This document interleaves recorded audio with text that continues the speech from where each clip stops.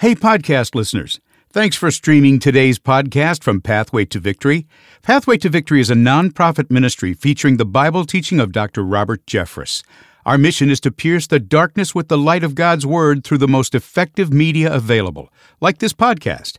To support Pathway to Victory, go to ptv.org/podcast and click the donate button, or follow the link in our show notes. Now, here's today's podcast from Pathway to Victory. Hi, this is Robert Jeffress, and I'm glad to study God's Word with you every day on this Bible teaching program. On today's edition of Pathway to Victory, Jesus interacted with demons. He talked to demons. He commanded demons. If he was talking to imaginary beings, then Jesus should have been locked up in a mental asylum. No, demons are real. Demons are real, and they have a very real plan to destroy your life, as we'll see in just a moment. Welcome to Pathway to Victory with author and pastor Dr. Robert Jeffress. You know, in the heart of every person, there's an invisible battle raging right now. The battle is between heavenly forces and demonic forces, and neither side is willing to give up the fight. Today on Pathway to Victory, Dr. Robert Jeffress talks about the presence of demons and explains what they can and can't do to those who follow God. Now, here's our Bible teacher to introduce today's message. Dr. Jeffress? Thanks, David, and welcome again to a brand new week of Bible teaching on Pathway to Victory.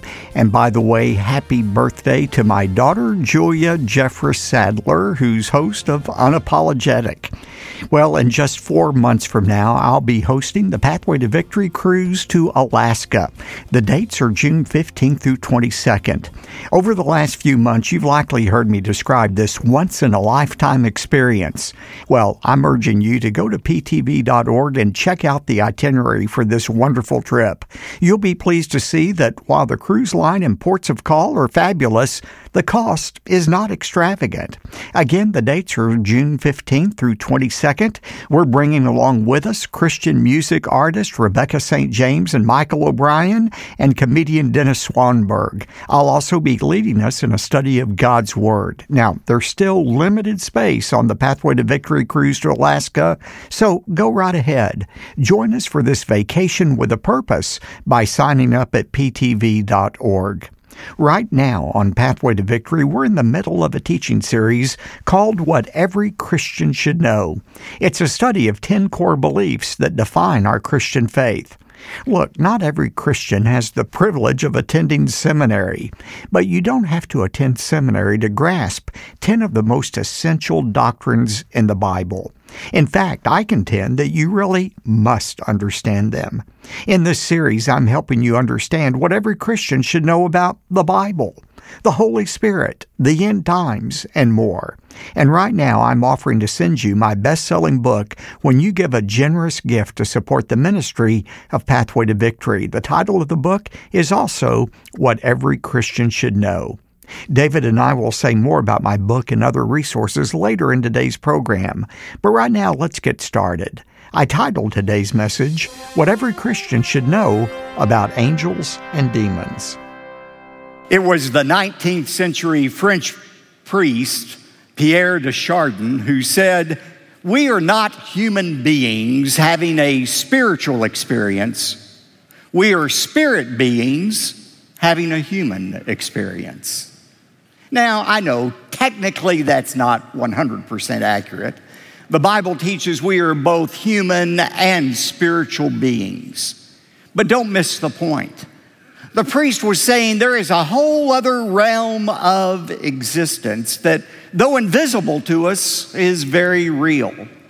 It is the realm where God and Satan, demons and angels exist. It is a world that, although is invisible to the naked eye, it impacts our lives every day. It's the spirit world. And last time in our series on the 10 basic core beliefs of historic Christianity, we began looking at what every Christian needs to know about the spirit world. Last time we talked about what every Christian should know about angels. Angels, our heavenly allies, God's servants. Now today, we're going to switch our attention to another kind of angels, fallen angels, our spiritual adversaries that we call demons. So what I'd like to do is look at one account in the Bible that shows the characteristics of demons better than any other passage. It's found in Luke chapter 8, verses 26 through 39. It's the account, one of the accounts of Jesus' interaction with demons. Remember, Jesus and his disciples had finished in Galilee, and they got in a boat to sail across the Sea of Galilee. Now, if you've been on the Sea of Galilee, you quickly discover it's really not a sea, it's a lake. But they called it the Sea of Galilee. And so they made the journey from Galilee to the other side, which was the land of the Gerasenes. And Jesus met a man there who was being tormented by many demons. And notice the characteristics of these demons that we derive from this passage. First of all, demons have intelligence. When they saw Jesus, they said, "What have we to do with you, the Son of the Most High God?" They immediately had the intelligence to recognize Jesus for who he was.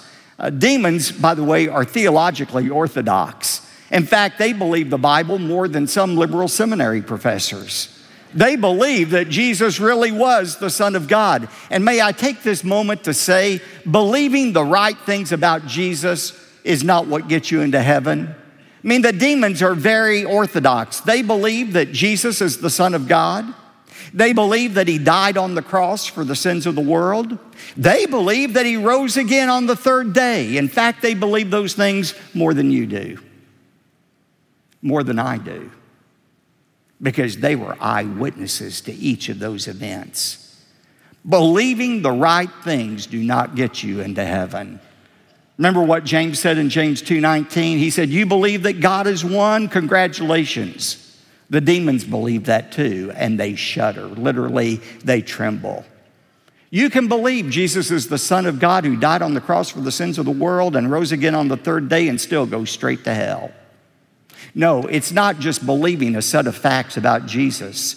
It means believing that Jesus is your Savior. It means there comes that point in time when you kneel before a holy God and say, "God, I know I'm a sinner. I know I deserve eternal hell, but I believe in all my heart that Jesus died for me, and I'm trusting in him and him alone to save me from eternal death." And the Bible says when we say that to God and we mean it, God declares us not guilty. We are righteous in his sight. No demon has ever done that before. But demons have intelligence. Secondly, demons have emotions. They feel things. In this passage, it says that they begged Jesus, "Don't send us out of this man and back into the abyss." What is the abyss? Scholars debate this. Some people believe it's just the hangout for demons today. It's where they dwell. And we find in Scripture, in Revelation 9 and other passages, that in the end times, groups of demons will be released from the abyss. Some people equate the abyss with Tartarus, another name for hell that's found in 2 Peter 2:4, that this is a place of special judgment for a special group of fallen angels who committed a heinous sin of cohabitating with human beings, and they are being held right now in this horrible place. We can't say with certainty where it is, but here's one thing we do know. It is such a horrible place that the demons begged Jesus not to send them to. And it's just a taste of what the lake of fire, the final judgment place, will be for the devil, his angels, and every human being who has not received God's forgiveness through Christ. They had emotions. Thirdly, they have a will. They have a will. They proposed to Jesus an alternative solution.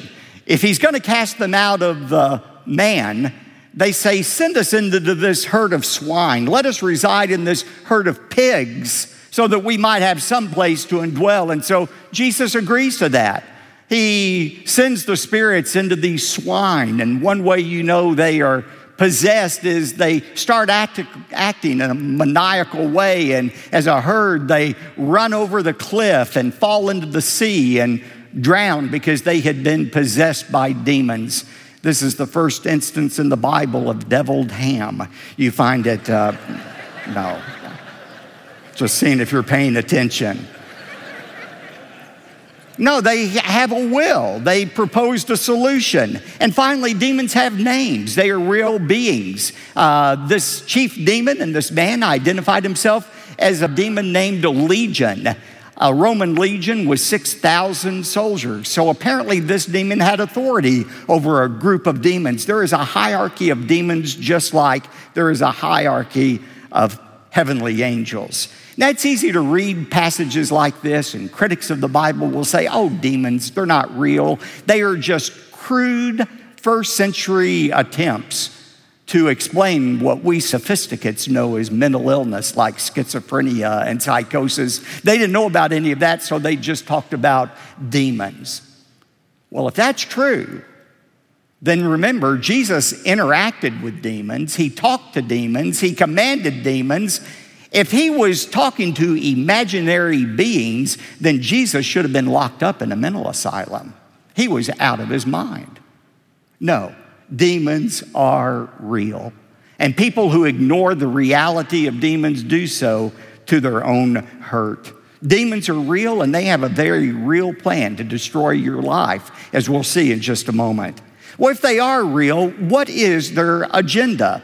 Well, with unbelievers, demons attempt to lead unbelievers astray, to keep them from accepting Christ as Savior. In the Old Testament, there are only 2 references to demons in the Old Testament, and both references say that demons are behind false gods. For example, in Deuteronomy 32, verse 17, Moses said, they, that is the Israelites, sacrificed to demons who were not God, to gods whom they have not known, new gods who came lately, whom your fathers did not dread. When the Israelites finally got into the promised land, what did they do? They started worshiping the gods of the Canaanites, the inhabitants of the land. Instead of influencing the Canaanites to worship the true God, the Canaanites influenced God's people to worship false gods. And so the Israelites offered sacrifices to demons. Now you think, no, wait a minute. What Jew would offer a sacrifice to a demon? That's the point. They didn't know they were offering sacrifices to demons. They thought they were offering a sacrifice to an alternative god like Moloch, or Asherah, or Baal.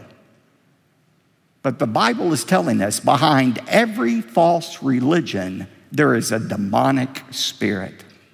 False religions other than Christianity, are an attempt by demons to lead people away from the truth. That means behind Allah, behind Krishna, behind the gods of false religions, there is a demon who is using that false god to solicit people into eternal death. And we see that. And I mentioned last week in 610 AD, the prophet Muhammad, who was a false prophet, a pedophile, he says he had a vision from Gabriel. And Gabriel gave him a series of visions that became the Quran. And we say, oh, that's just another way of looking at God. That's just another equal religion to Christianity. No, the Bible says. Islam is a religion from the pit of hell. It is a deception of God that has led hundreds of millions of people away from the truth. Or in 1827, Joseph Smith says, the angel Moroni, which I guess means moron, the angel Moroni appeared to Joseph Smith and delivered to him the gold tablets, he says, which became the basis for the Book of Mormon, the Book of Mormon. And we say, isn't that beautiful? The Mormons are such wonderful people. No, they are deluded people. Mormonism is a cult. It is a false religion that is leading hundreds of millions of people away from the true God and the only way to heaven. That's what the Bible says. All false religions behind them have a demonic element to it. But even a more insidious way that demons lead people away from the truth is by taking Christianity and changing it just enough where it is no longer the gospel. There are elements of the Christian church today, denominations, other groups that have taken the gospel and polluted it. They've added to it to where it is no longer the gospel. You had that happening in Paul's day. There was a group of false teachers named the Judaizers who came into the churches at Galatia, and they said, oh, we revere Jesus Christ. Jesus is the Son of God. He died on the cross for the sins of the world. Yes, we believe that. We believe in the reality of Christ's death, but we don't believe in the sufficiency of it. To become a Christian, to be saved, you do need to trust in Jesus Christ. But that's not enough. You need to, they said, the Judaizers, keep the Old Testament laws. You need to be circumcised. And they added and added and added and added to what you must do to be saved. How did Paul take that kind of teaching? What did he say about it? In Galatians 1:8, he says, but even if we or an angel from heaven should preach to you a gospel contrary to that which we have preached to you, that person is to be accursed. That word accursed is anathema. Literally, it means to be damned.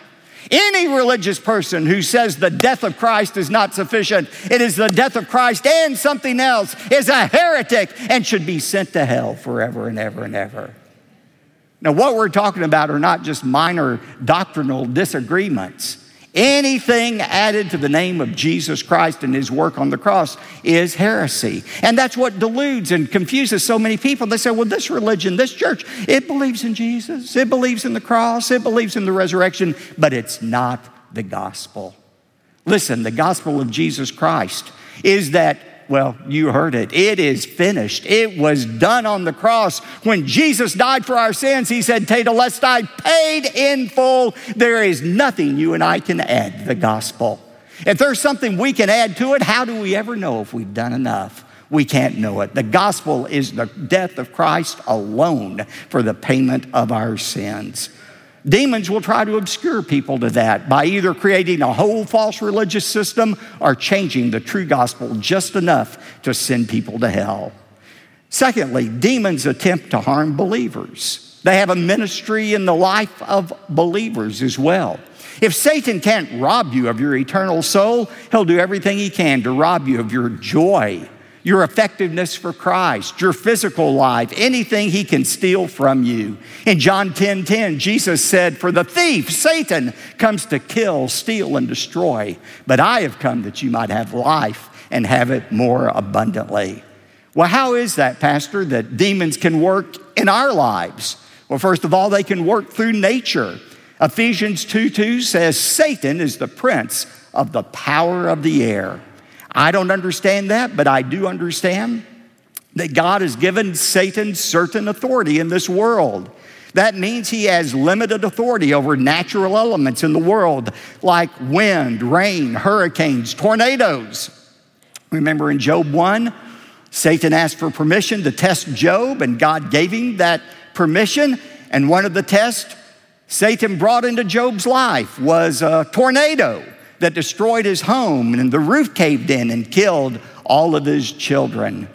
I don't understand that, but I understand even though Satan has limited authority, he is still under God's sovereignty. As Martin Luther said, the devil is God's devil. Somebody said that Satan is like a junkyard dog on a very long chain. Although his power to destroy is considerable, it's also limited. Nothing can come into your life, my life, that has not been allowed by the Spirit of God. Secondly, demons can work through physical illness. Now, not all illness is a result of Satan and his demons, but some of it is. Remember in 2 Corinthians 12, Paul talked about a thorn in the flesh, a physical ailment that he had. And he prayed 3 times that God would remove it, and God said no.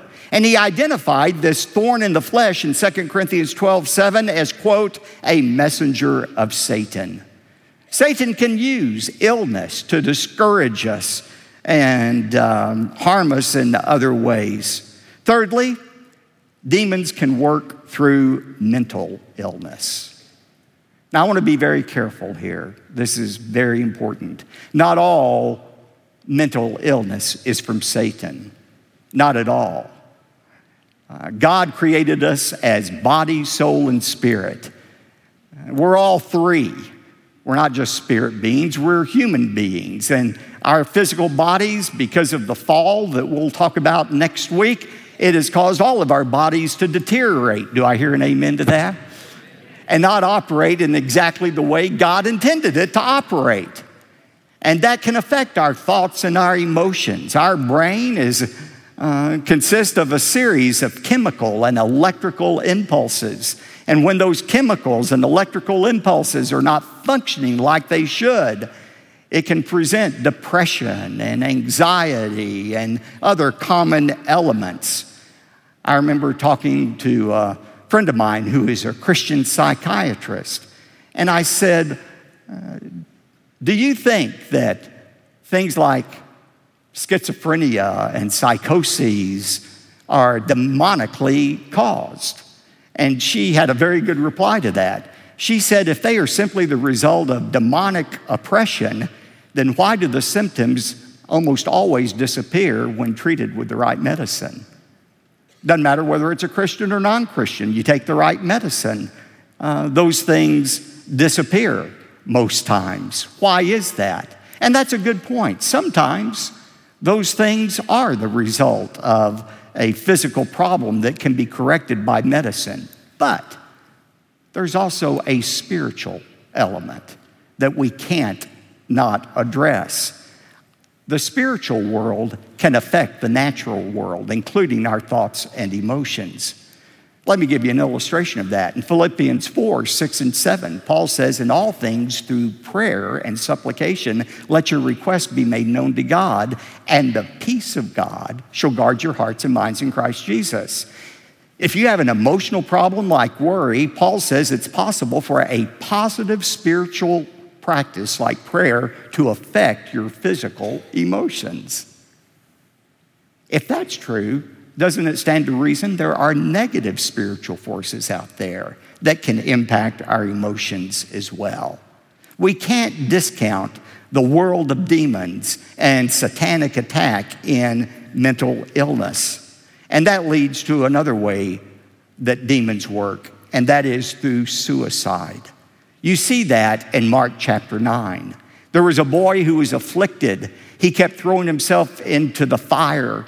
He tried to drown himself. He was trying to take his own life. And the Bible says it was because of demonic influence. Anytime you begin thinking, my life is hopeless, nobody cares about me, I'd be better off dead than alive, I've become a burden to my family, those thoughts do not come from God. It comes from the evil one. John 8:44 says that Satan is a liar and he is a murderer. It is Satan and his forces who are trying to take your life prematurely. And let me just encourage you, if you have thoughts of suicide, or you know somebody close to you who is thinking about suicide, run, don't walk. To a Christian psychiatrist, to a counselor, to your doctor who can help you discern what needs to be done. Whether it's you or someone you love, the turmoil caused by emotional depression can be absolutely devastating. And I sincerely hope today's message has provided you with tangible steps for recovery. This is one of the many issues that I address in my best-selling book, What Every Christian Should Know, 10 Core Beliefs for Standing Strong in a Shifting World.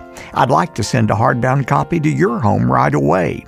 It's over 270 pages in length, and every page gives you a biblical foundation upon which you can build an authentic walk with God. Please request your copy today. It's yours when you give a generous gift to support the ministry of Pathway to Victory. Your generous gifts allow us to broadcast this daily program all across our great country, from Maine to California, and from Washington to Florida, and everywhere in between. Plus, your gift enables us to send Pathway to Victory around the world on television and the internet as well. Finally, let me encourage you to take the next step in your support of Pathway to Victory as one of our Pathway partners.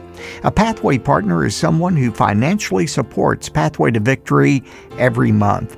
As a Pathway partner, you receive exclusive benefits as well. But the best part is this: God will use your monthly giving to help other believers build their faith on solid ground just like you, as they learn to embrace the core beliefs for standing strong in a shifting world. Thanks so much for trusting us with your generous gifts. David? Thanks, Dr. Jeffress. Today, when you invest in the ministry of Pathway to Victory by becoming a Pathway partner or by giving a generous one-time gift, we'll say thanks by sending you the best-selling book by Dr. Jeffress titled What Every Christian Should Know.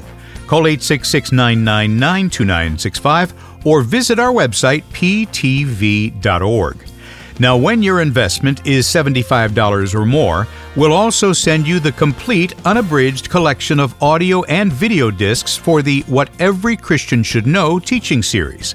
Plus, we're going to send you a study guide to use on your own or with a small group.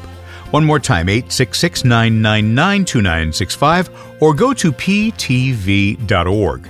You can also write to us if you'd like, P.O. Box 223, 609, Dallas, Texas, 75222. Again, that's P.O. Box 223, 609, Dallas, Texas, 75222. I'm David J. Mullins. Join us again next time when Dr. Jeffress continues this message called What Every Christian Should Know About Angels and Demons, right here on Pathway to Victory. Pathway to Victory with Dr. Robert Jeffress comes from the pulpit of the First Baptist Church of Dallas, Texas. You made it to the end of today's podcast from Pathway to Victory, and we're so glad you're here. Pathway to Victory relies on the generosity of loyal listeners like you to make this podcast possible. One of the most impactful ways you can give is by becoming a Pathway partner. Your monthly gift will empower Pathway to Victory to share the gospel of Jesus Christ and help others become rooted more firmly in His Word. To become a Pathway partner, go to ptv.org/podcast and click on the Donate button, or follow the link in our show notes. We hope you've been blessed by today's podcast from Pathway to Victory.